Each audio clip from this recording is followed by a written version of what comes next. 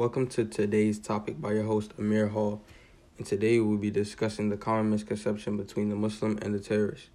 First, it is important to explain to those who don't know what the definition of a Muslim is and what does it mean to follow Islam. So what is a Muslim? If you look up the definition of a Muslim, Google will tell you it is a person who follows Islam, but the literal meaning of the Arabic word broken up into the letters Mim, Sin, Lam, and Mim come together to define one who submits. To what have they submitted? They have submitted to Allah. Muslims believe this is the one true God. As common knowledge goes, someone who submits to something is given their all into that thing in which they have submitted to. So as a Muslim, one who submitted to Allah, you understand that you have to follow the Quran, the Holy Book, and the teachings of the Prophet Muhammad sallallahu alaihi wasallam. Islam, which Muslims follow, is the derivative of the word al-salam, which you may hear Muslims say, assalamu alaikum, meaning peace be upon you, and salam meaning peace.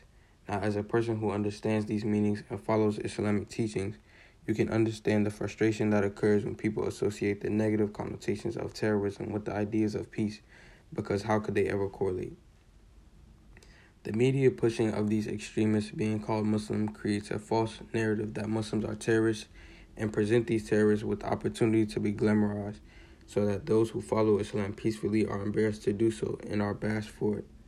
What terrorists believe is that they are actually serving God by doing these irrational killings, and they are actually placing good in the world. Also, when you look to the media, and not to get into conspiracy theories, but the blaming of devastating, catastrophic, and traumatizing events, such as something as 9/11, on Muslims and calling them terrorists makes it easier for ordinary people to support the disliking of Islam and its people. It is also important to understand that these terrorists truly believe they are Muslim and are following the way of Islam. So when they commit acts and they say Allahu Akbar, which means Allah is great. So now it is an alarming sound for a non-Muslim to hear when a non-extreme Muslim says it, in the sense that we say Allahu Akbar to start our prayers. They also dress the same, wearing the thobe for men, which looks like a long, untailored dress, and the turban typically because they are people of the desert, and this was the look of the Prophet Muhammad sallallahu alaihi wasallam.